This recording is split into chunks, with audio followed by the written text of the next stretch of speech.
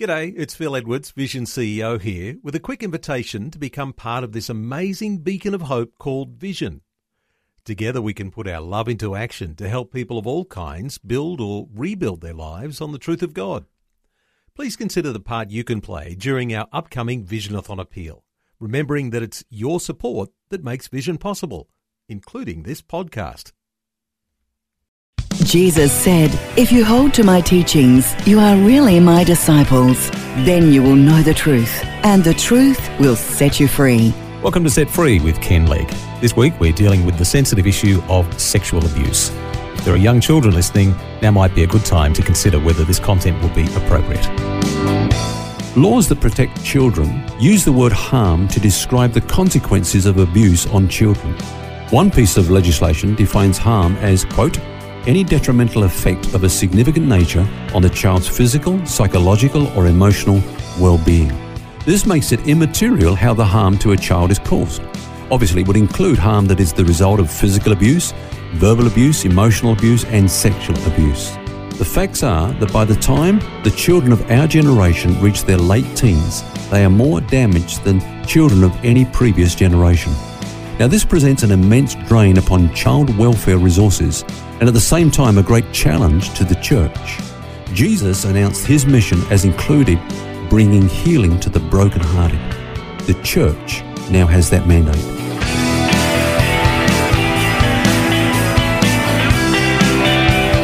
This is Set Free with Ken Legg. And we're looking at the subject of recovery from sexual abuse this week. And we're going to wrap it up today. Welcome, Ken. Now, I agree this whole subject of sexual abuse presents a great challenge to the church. After all, we are Christ's hands stretched out to the world. And I think it's fair to say that the church generally is playing its part in ministering to victims of sexual abuse. Now, there are some specific ministries that are geared for this. There are helpful books and DVDs and other things. And then, of course, in its daily ministry, many local churches are just quietly getting on with the business of helping people to recover from abuse of all sorts in their past, including this. So let's go back to some of the things that you've been sharing with us this week, just as a bit of a recap. Yeah, first of all, the best thing we've said that a person could do for someone who has been abused is just to listen to them. They've been carrying this pain, this shame. It's been suppressed over a number of years, and they've been waiting for the right time and the right person to share that with. They've been waiting to feel safe to be able to share that. And so don't jump in and try to be a counsellor to them and, sort them out, fix them, that sort of thing. Just listen to them. And that's a trust situation too. It's so important to maintain absolute confidentiality and trust. Yeah. Because that person is opening themselves, their past, up to you. And then the next thing we said is, we touched upon this whole thing of forgiveness. There's a tension there, a balance, if you like, between the fact that we do need to forgive in order to be released from the past. Otherwise, we'll be kept a hostage to that past event. But at the same time, we do have a duty of care to others. And so if the perpetrator is still out there and in a place making other people vulnerable, then we do have a duty of care to notify the appropriate authorities, And sometimes that can be very difficult, I would imagine. You talked also about the whole issue of identity. Unpack that a little bit. Yeah. You remember we said that it's important to differentiate between what's happened to me in the past and who I am today. Yeah. Because some people can fall into the trap of building their identity around past abuse. And when they do that, they actually allow the abuser to still carry on impacting their lives. So you're talking here the difference between somebody who says, I'm an abused person, as opposed to, I'm a person who has experienced abuse. In the past, exactly right. And so we're not abused persons, we are redeemed persons. Yep. The truth about me is what Christ has done for me and what God says about me. That's what's going to give me quality of life and value in this life, in this present time. Another thing that people who've suffered abuse often have to deal with is that weight of shame that can often sit on them and really hold them down. Yeah, we've talked a lot about that, Phil, this week, because shame is a very important feature in this whole subject of sexual abuse. And the thing about shame is that it sends a wrong message to the victim of abuse. Shame actually strikes at our identity. Now, there's a big difference between guilt and shame. We feel guilty for what we do, but we feel shame for who we are. Guilt says there's something wrong with my behaviour, but shame says there's something wrong with me. Guilt says I made a mistake. Shame says I am a mistake. And salvation takes us from shame and nakedness and covers us with the glory of God. And this, in turn, transforms the way that we view our body. So it's important to, as you say, get a hold of that whole truth about the fact that we are not people of shame, but people of glory. Well, it's tied very closely into the whole identity thing. Yeah. If you're saying, I am a mistake, well, then you haven't actually realised that I am actually redeemed. Yeah. I've got my identity in the shame. I've got my identity in what happened to me, that I am an abused person. Yeah. But actually, no, I'm not. I'm a child of God who in my past has suffered some abuse. Yeah. But God has redeemed me. That's right, and we're not a mistake at all. We're something that has been wonderfully planned from eternity. Satan has come along and through his malice and evil, he's used people to try to sideline us and get us off that purpose that God has for us and send this message of shame to us by what has happened to us, by what people have done to us. But that's not the truth about us. That's probably the truth about them.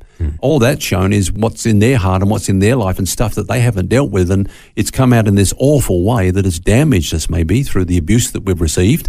But that's not the truth about us. In order to know the truth about us, we've got to go to the cross. And that's where, God has made a message that is indelible. It will never be erased. It will never be rubbed out. It will never be eliminated. We can't take out the cross. It's a fact of history, and it's changed our lives and it's changed our world. And as we looked at yesterday, our body is the temple of the Holy Spirit. He indwells us. Yeah, and this is where we come into the present. The truth about us now is, look at me now. I'm carrying the glory of God around with me. Just look at me now. Yeah. In Christ, look at me now. I mean, I'm a partaker of the glory of God. I'm a partaker of the divine nature.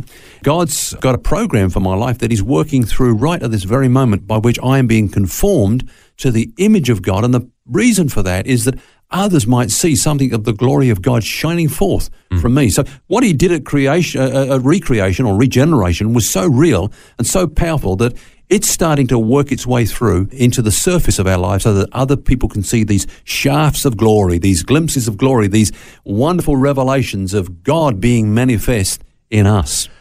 If we could wrap the week up, Ken, I'm going to throw you a question without notice, and it's a curly one. There may be people listening thinking, these guys on a Christian radio station have no right, in my mind, to be talking about dealing with sexual abuse when the church itself has a bad rap. Yeah. What would you say to them? Look, that is so true. And unfortunately, the church always gets the headlines for the wrong reasons. And I know, Phil, that the church does a whole lot of good and is carrying on a whole lot of relief work and missions work and going to the poor and so on. Those things don't get much of a mention. On your program, they do. On your radio station, they do. But in the world, we never get a mention for those things. But the moment the church puts a foot wrong, and as you say, there is guilt in this area that has to be addressed and has to be cleaned up. But they're the sort of things that make the headlines. And all I can say is, on behalf of the church, if we can speak on behalf of the church, is that's not what we're about.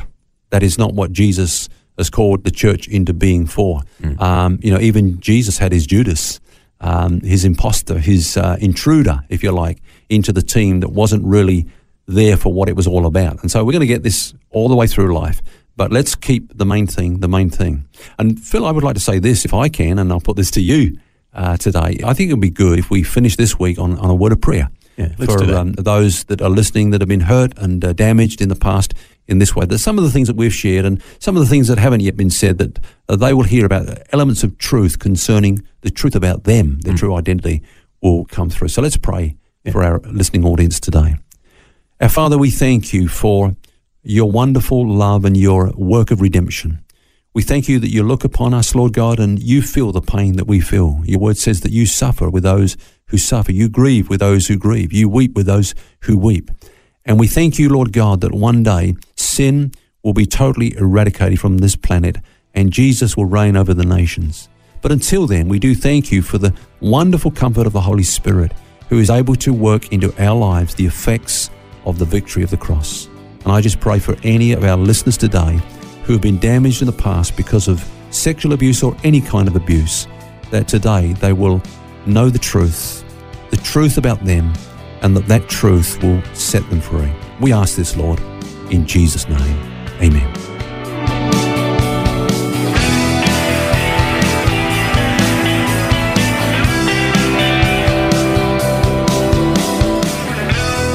Well, that brings us to the end of our series this week. Hope you can join us next week when we start a brand new one. Until then, remember, you don't have to carry that baggage. God wants you to be set free. For books, DVDs, small group studies and other resources from Ken Legg, including the book What's Eating You, which features topics from today's message, visit the Vision Christian store at vision.org.au. That's vision.org.au.